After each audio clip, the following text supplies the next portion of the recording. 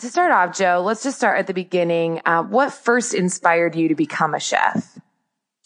First inspired me to become a chef. I definitely have to say that'd be my mom. I mean, at an early age, she used food to bring the family together. It was always like the focal point, growing up in like that Italian family where like dinner on the table was a huge deal. Brought me and my brothers, my dad, we all sit down every night and kind of like saw at a young age that power that food had, and something I was immediately attracted to. And I think it just kind of took off and snowballed from there. That's great. Yeah. So it started with family for you, and then family and food. Yeah, that's very fun. Both fun things. Now I know you didn't go to culinary school, right? That wasn't your route. Right. Did not go to culinary school. Yeah. Well, why did you choose to sort of go a different path? Well, I wanted to go to culinary school. I think I was one of those people that was very fortunate enough at an early age to know what I wanted to do when I grew up. And I feel like, I'm very grateful for that, because a lot of people even nowadays don't even know what they want to do as grown-ups. And so I was able to figure that out very early. But at the time, my mom kind of knew the chefs in the hospitality industry weren't necessarily in the limelight. They had a really long and hard road to get to be a successful chef. So she wanted me to have something to fall back on. So rather than just have my culinary degree, she pushed me to go to university, get my bachelor's degree. And just in case once I got into a restaurant, if it wasn't something I was in love with, I had another opportunity or another route to go. And I'm smart, forever thankful for that opportunity, because going to UC Davis, getting my degree in communications has helped me tremendously in the kitchen, in terms of management, in terms of understanding people and kind of leading and bringing teams together and helping motivate everybody on that team. I feel like are all skills that I picked up while I was at school, which I may have had a harder time learning if I was just in culinary school. Yeah, that makes sense. That was really strategic of your mom and of you to really go that route. Now I know, specialize in pasta, and I mean, you have the Italian family background. I guess, tell me a little bit about why you've chosen that cuisine to really be your focal point and the center of what you do. Yeah. It was kind of something I think I just fell into more than chose it on purpose. I came up being trained and working in some pretty classical French restaurants, learning like the backbone of French technique, sauces and stocks and vegetable cookery. And I originally was like in love, and I still love Mexican food. It's probably like my favorite kind of food to eat myself. So I always thought that like maybe I would somehow fuse Mexican food and French cooking and do something like that. And then it was during my time working at Quince under Michael Tusk, a Michelin-starred kind of kitchen, where I kind of fell into the pasta station. I think with a cook at the time had gotten asked to leave the kitchen in the middle of the day for something he had done repeatedly.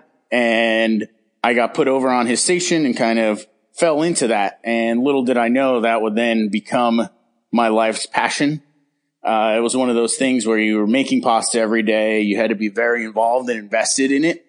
And once I went down that rabbit hole, I just fell in love. And then it was reading books, watching videos on the internet, coming in early, hanging out with the pasta guys. Like every single thing I could do, I was like a sponge at that point, wanting to absorb as much knowledge and information and touching and seeing and learning everything about pasta.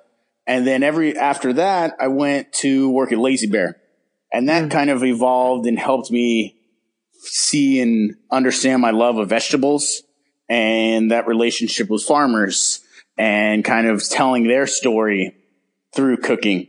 So it's kind of a fusion of using pasta as a vehicle to really represent vegetables in California as if it's its own region in Italy. That's really cool. Yeah, very, very different too. What are just some of the things that you would advise other people, other chefs about making handmade pasta? I think the biggest thing people often overlook and underappreciate is the value of like the ingredients that they're putting into their dough.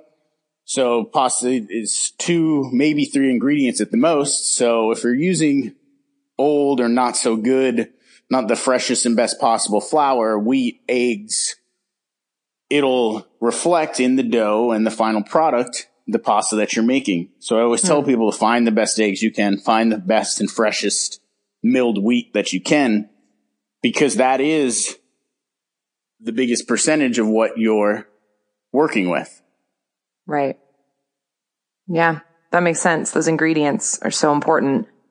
Now, you mentioned, vegetables, that's sort of the other side of your passion. So, we talk all the time about the complexities of sourcing good, fresh produce. Can you sort of share your approach to working with fresh produce suppliers and how you do that? Yeah, I mean, to me, it's about building relationships. And it's like these farmers have been doing this for generations on the same piece of land. And there's family and there's history involved in what they're doing. Some of them only grow corn, and they've been growing corn for 5 generations. So building that relationship with them, understanding their story and why they only grow corn. Their land is ripe for it. It's perfect for it. So that'll then give you the best possible corn you can have. And then understanding someone else, they grow a different product, or maybe down a couple miles south of the corn farmer is another person that has a lower elevation, a different type of soil because of the runoff, and all of a sudden peppers grow really well for them.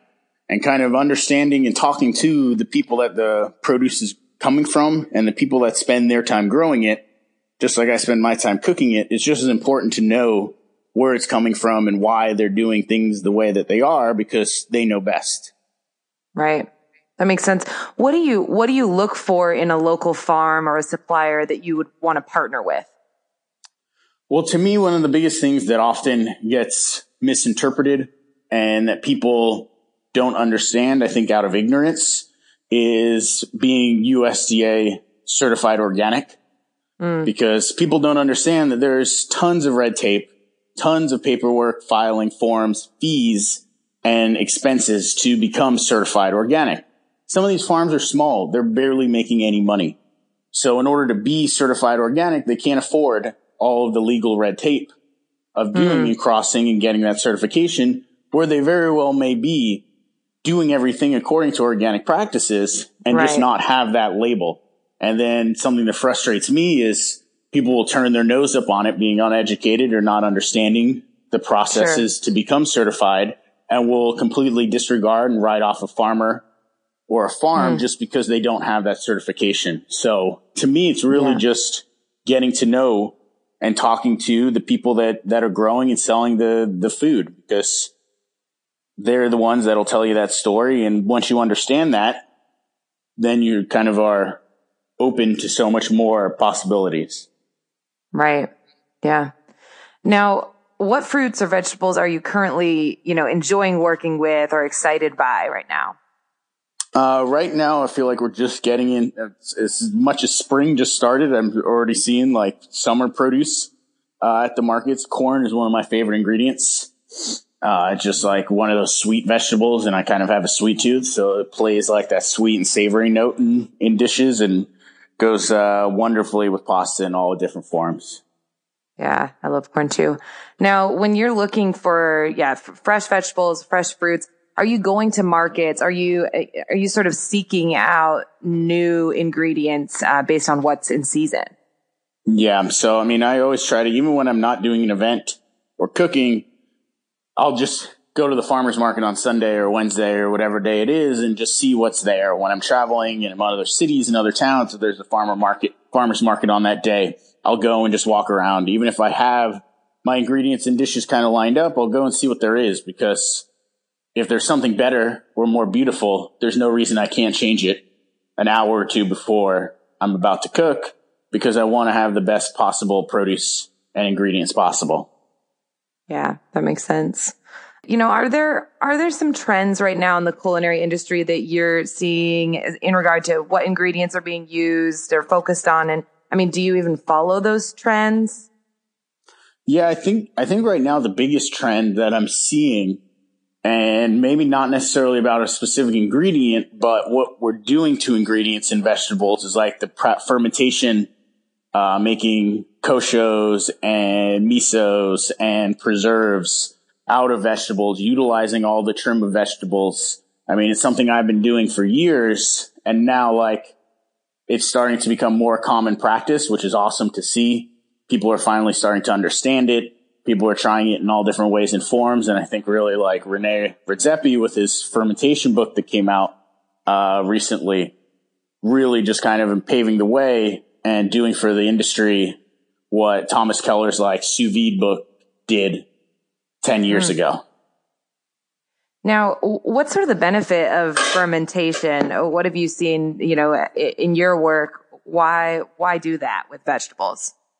I think one, it utilizes parts of the vegetable you wouldn't normally utilize. It allows you to use vegetables out of season, and then it coaxes flavors out of vegetables you wouldn't normally be able to get from that vegetable. So it kind of opens up a whole new flavor palette when, say, you're working with beans. You start to ferment them, you start to preserve them, you get a whole new different range of ways you can use beans than just using them fresh. Yeah, that makes sense. What's your process for creating new menu items? It's one of those things that comes in all shapes and forms. I don't think there's a direct process. I often don't like to think about menus too far in advance. Like right now I'm traveling and doing events everywhere and have multiple menus lined up that I need to write, but I wait until I'm closer to the date, maybe about 3 weeks out or so, to write that menu because I'm constantly eating, I'm constantly traveling, seeing new things, trying new things, watching other chefs do new things, and kind of that whole process. I mean, I could get inspiration from anywhere. My girlfriend gives me a huge source of inspiration. Oh, cool. Whether it be from music, from plants, from nature, kind of everything coming together and using any which outlet as a form of inspiration. I don't really have a set way that I come up with things. It's more of like I'll see something and it'll spark something. Yeah, that's cool. Yeah, you have inspiration in daily life. It's cool. Yeah. What kind of advice would you give to chefs to stay motivated and even creative in their kitchens? I like to, one of my biggest things I say is like every day just to do better than the day you did before. And it's that passion to constantly improve upon the previous day's work, whether that be like dicing your onions a couple minutes faster, using one less towel when you're butchering fish. And that kind of like strive to do better translates then into everything that you're doing. Whether you're cooking that piece of steak, you're slicing those cucumbers, it'll all translate and carry over if you have that mindset of constantly wanting to just do better. Because you could teach someone how to brunoise a red pepper. You can't teach someone to want to be better every day. Yeah, true. Now, I kind of want to switch gears here for the end of the interview and just talk a little bit about your time on Top Chef. So very, very exciting. Congratulations that you came in Thank third. You. Yeah, that is amazing. Just incredible. I've seen the show and I'm wanting to know, how did the actual competition compare to sort of what your expectations were going in? What were some of the differences between what it was actually like? Well, I had a unique perspective because I had never seen the show before going on it. Oh, so I never had a chance to really know what I was getting into. So I had in my head this whole idea of kind of, it was on Bravo. I had seen The Housewives and I was like, oh, I hope this isn't a bunch of chefs living in a house and drama. Right. And that's like what it's focused on. And so that's kind of like the only thing I had in my head as to like maybe what it would be like. And I couldn't have been more wrong about the entire experience. It was sure a bunch of chefs living in a house, but it was a serious level of competition. Yeah. Everybody was incredibly talented.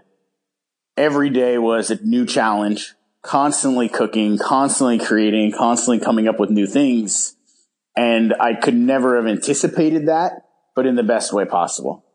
Yeah. No, it seems like such an intense process. I mean, just like the time frames itself on how much time you have to actually create these amazing dishes. I'm just like amazed by watching. Did they give you, I'm just so interested, did they give you, any heads up on on what they're going to ask you to do? Or is it really in that time frame you have to come up with an idea and then make it? It's really in that time frame. I mean, you're like, one of the hardest things about the whole competition is how in the dark you are about everything. Like, you don't know what time you're getting woken up in the morning, where you're going when you get in the car, where you're going once you walk out of the car, what's like around the next corner. Like, they keep you so secluded on what's about to happen that every single thing is a surprise. Like, you don't know when lunch is. You don't know anything. So like, that becomes part of the competition, and not getting in your own head and not kind of stressing out and freaking out about all the unknowns, because that was definitely some chef's downfall. Yeah, no, I would bet. How did you stay so just like even tempered through that? It was kind of, I think a lot of it had to do with my time when I was working at Quince. I mean, like, cooking at a 3 Michelin star level kitchen. Right. Anything after that is not as hard as a day there. So I kind of just kept thinking back, and I was like, I got through that time. I could get through this. At the end of the day, it's just cooking. Yeah. How'd you feel, when you made it to the final 3 to that competition? What did it feel like? I exceeded my expectations. Like, I was hoping I would win, but I think everybody goes into it thinking that. And then you start seeing the other chefs that you're cooking against and all the accolades they have and all the restaurants they have. And you're like, wow, I don't have any of that. Like, am I an underdog here, or how is this going to all pan out? But I think all in all, I'd have no regrets about how I did. I'm actually happier, or I don't know if happier is the right word, but finishing 3 rather than cooking my finale meal and potentially losing that, where I didn't cook a finale meal. And then I'm just like, I helped Joe win the finale meal, which was kind of my meal too in itself. Cool. So I think I would feel worse if I cooked the finale and then lost. Yeah. Yeah. That actually makes sense to me. Because then it's like, you could cook whatever you want and you lost anyway, versus, you had this weird challenge and you lost. Oh yeah, I totally understand. It sucks having to cook in the middle of a field on a giant cauldron using only fire. Right. Yeah, that's much more difficult. Oh man.